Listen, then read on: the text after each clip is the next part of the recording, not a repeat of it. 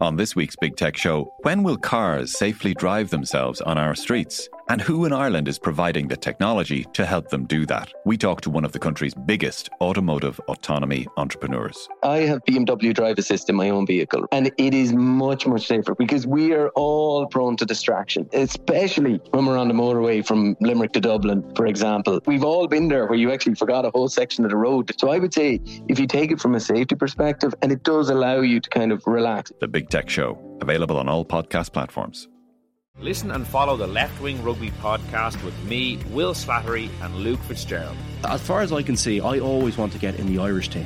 And that should be every young player's dream and ambition in this country. And if you're playing in a place where you're not going to get the opportunities in the big games, they're the ones that get you picked. They are the ones, the Champions Cup games are the ones that get you picked. You need to be playing in a team and starting in a team for those games. It's as simple as that if you want to play in the Irish team. Every week on Apple, Spotify or wherever you get your podcasts.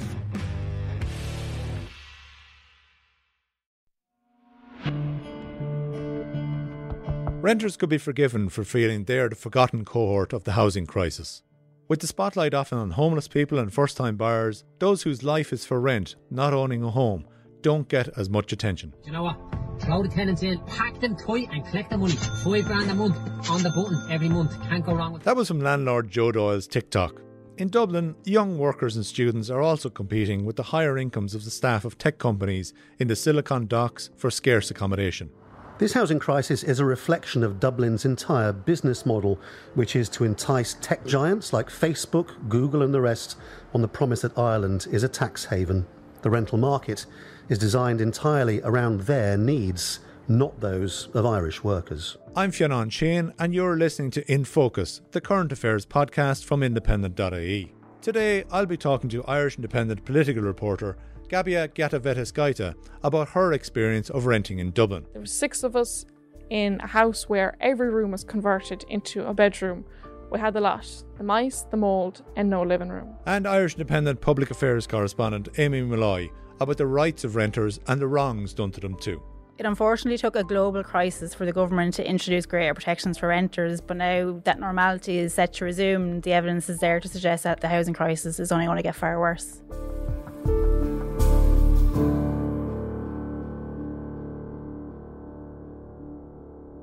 So Gabby, you've had what a lot of people have had experienced during the pandemic. Young worker in Dublin, experiencing the rental accommodation crisis and the lack of supply, and then the pandemic hits and the situation changes. So tell us your experience of renting, I suppose, as a young worker in Dublin. So I lived in student accommodation all throughout college. Which was DCU student accommodation. It was actually quite nice, by standards. And when I finished college, I knew I had to find somewhere to live.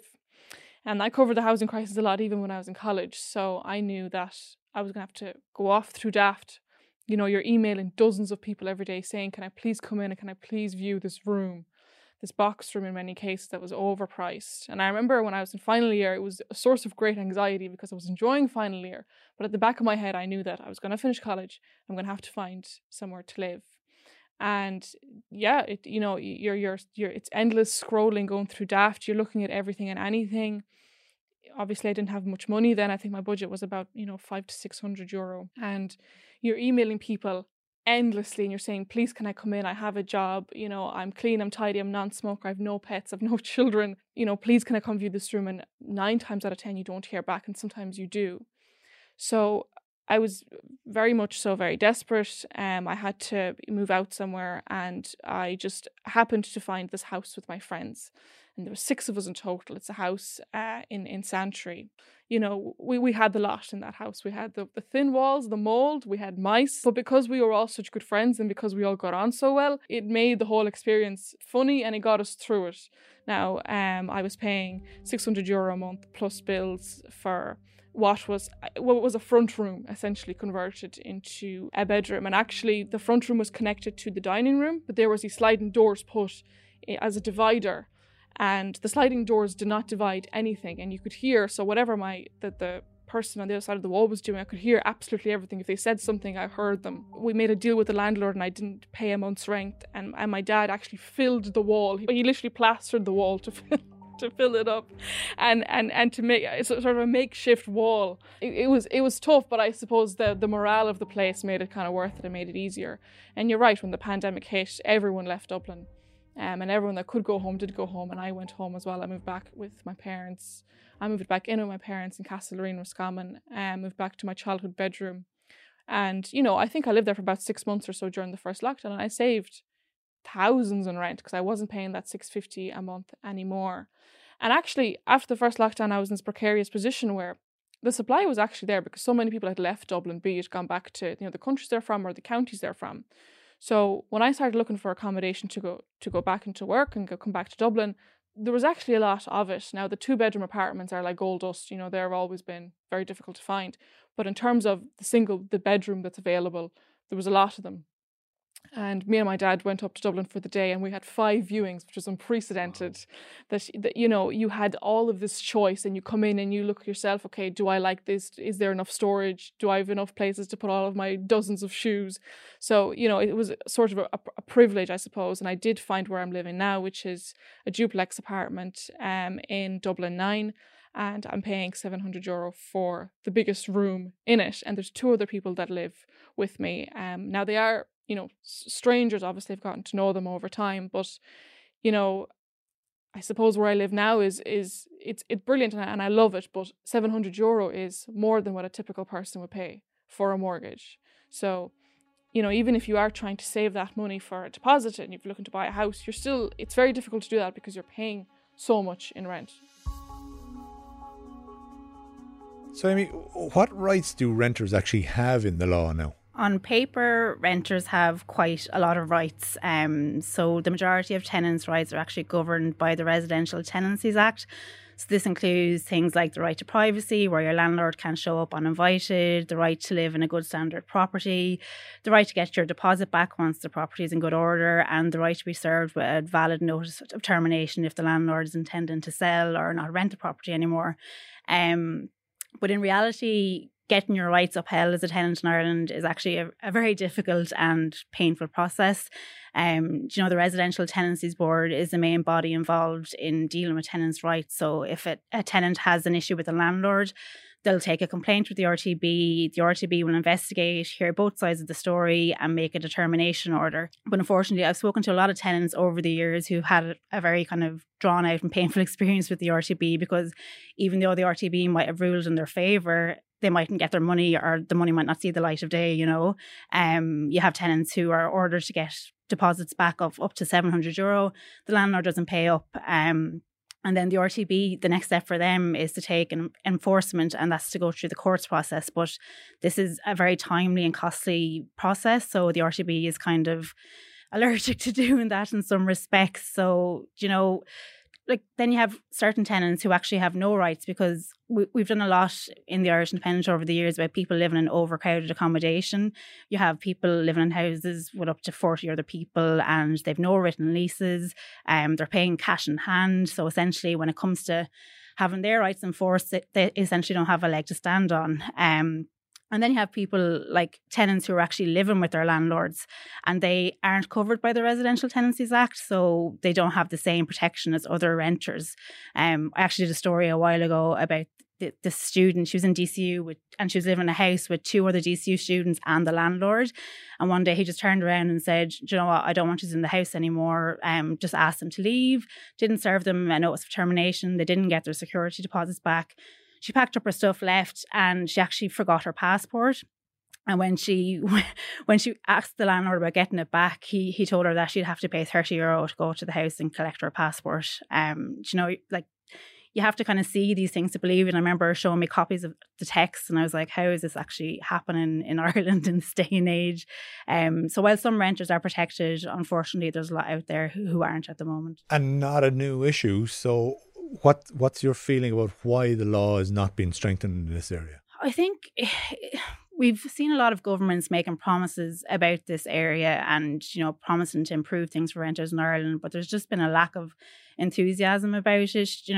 We've done a lot of stories over the years about how many landlords there are in the Dáil, and there's quite a few, and I suppose people can draw their own conclusions from that. The pandemic has had strange effects on the rental market. You did have the vast exodus of people, but what has the impact been then in terms of deposits and evictions over that period?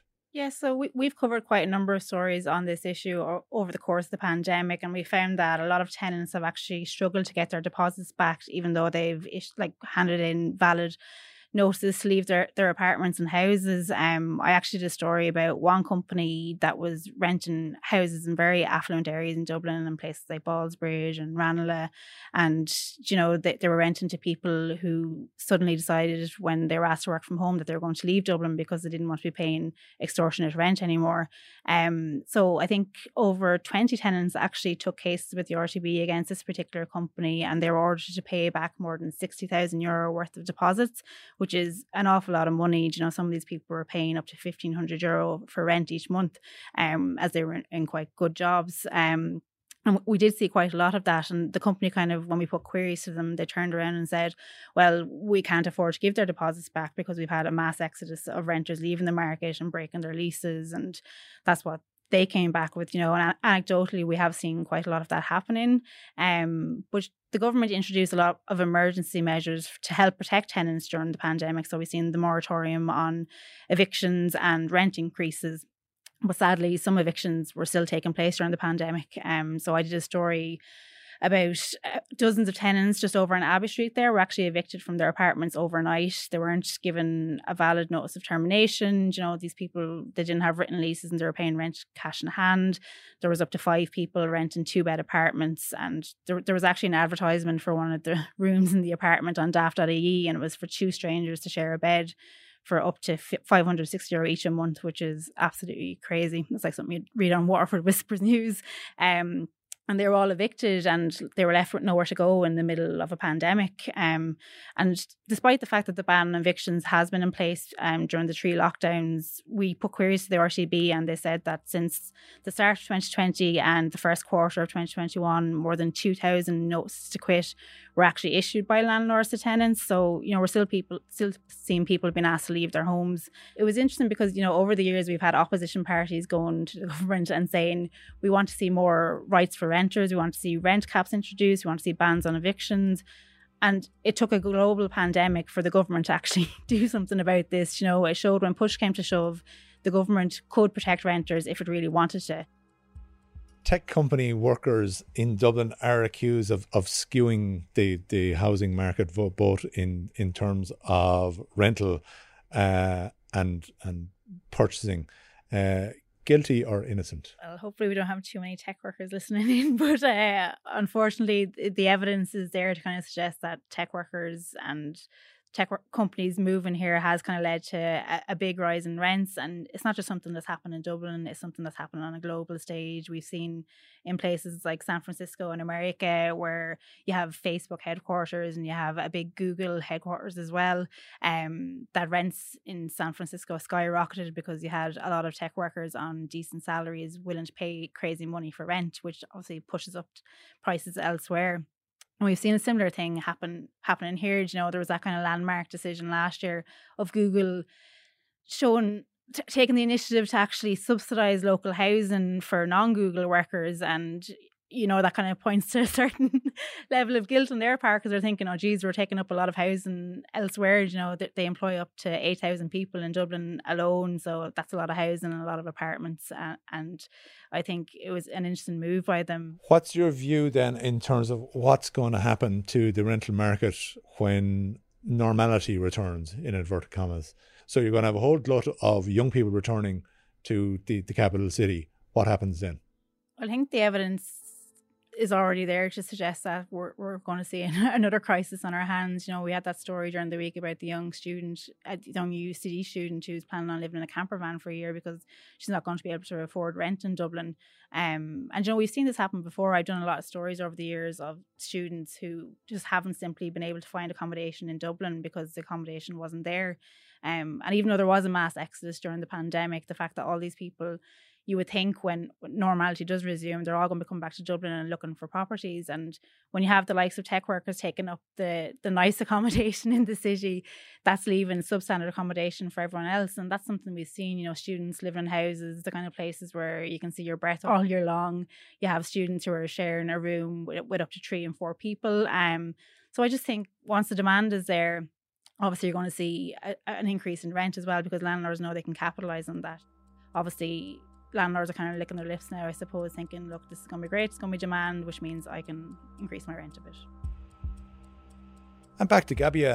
Gabby, do you feel that the government actually cares about renters, or are they just the forgotten cohort of the whole housing crisis? We certainly haven't heard much talk about renters, I feel, in recent months. So Housing Minister Darragh O'Brien is, of course, bringing forward his affordable housing bill and his land development agency bill through the Oireachtas as we speak. His 2 famous pieces of legislation that are, you know, been promised to end the housing crisis. And as a part of the affordable housing bill, there is provisions there for cost rental accommodation, which have been, you know, I think it's a part of the bill that's been kind of forgotten about in the discourse around it, but they're actually quite welcome pieces of legislation. So the way the cost rental works is that whatever accommodation is built, the cost of building it is what the rent costs. So the figures that we've heard thrown around is that for a 2-bedroom apartment, it's going to cost €1,200 to rent, which would be, so if you've got 2 people living there, €600 each, which of course is still very expensive, but it's certainly much more affordable than what we have now. From my own personal experience, if you're looking for a 2-bedroom apartment in Dublin, you're looking at $1,500 up to $1,800 plus, of course. So it is, I suppose, you know, cheaper than the market rates, and you're not sort of involving, you know, in investment funds or that kind of private landlord. You are kind of leasing it, you're renting it from the state. It also follows, you know, examples that we've seen in Vienna as well. So it's sort of a European approach. But of course, this begs the question that if you don't get to own your property at the end, and that you are renting it, even when you, for example, maybe go on to start receiving your pension, if the rents go up, your pension's not going up. So, you know, what happens to you then?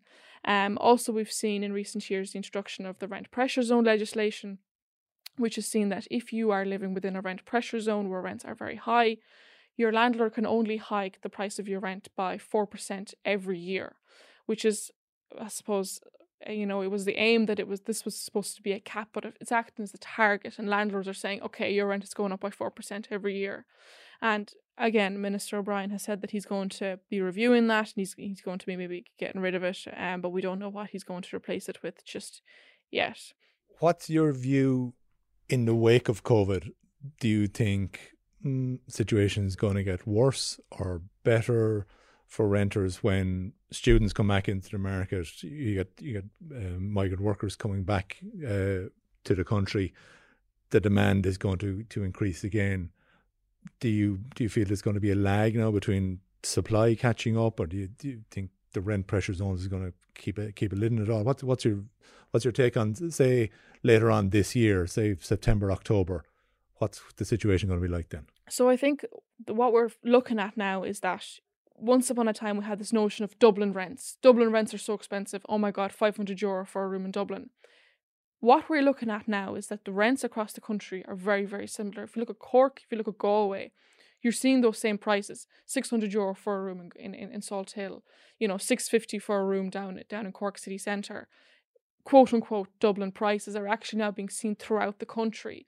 So even though we have this notion that, okay, you know, people aren't living in the cities anymore because they don't need to go into the office, they can work from home, people still need to live somewhere. So those rent increases are being reflected, I suppose, all throughout Ireland. I do think that, you know, we're coming out of another lockdown. People are going to come back to work, and again, the demand is going to increase yet again. But I suppose, obviously the pandemic has put a huge lull on the supply, and that it hasn't been of course, construction sites were closed for many months, so homes are not being built. But I suppose you can't have, rents come hand in hand with the ability to be able to buy homes. If you're paying so much rent that you can't buy a home, you're going to be renting for a very long time, and that's obviously, you get nothing at the end of it. So unless we have affordable homes and affordable housing, that's the only way that we're going to kind of take some of that pressure off the rental market. You were listening to In Focus, the current affairs podcast from independent.ie, produced by Mary Carroll and sound designed by Dara Kelly. You can like, follow and subscribe wherever you get your podcasts, and for more on this and other stories, visit independent.ie.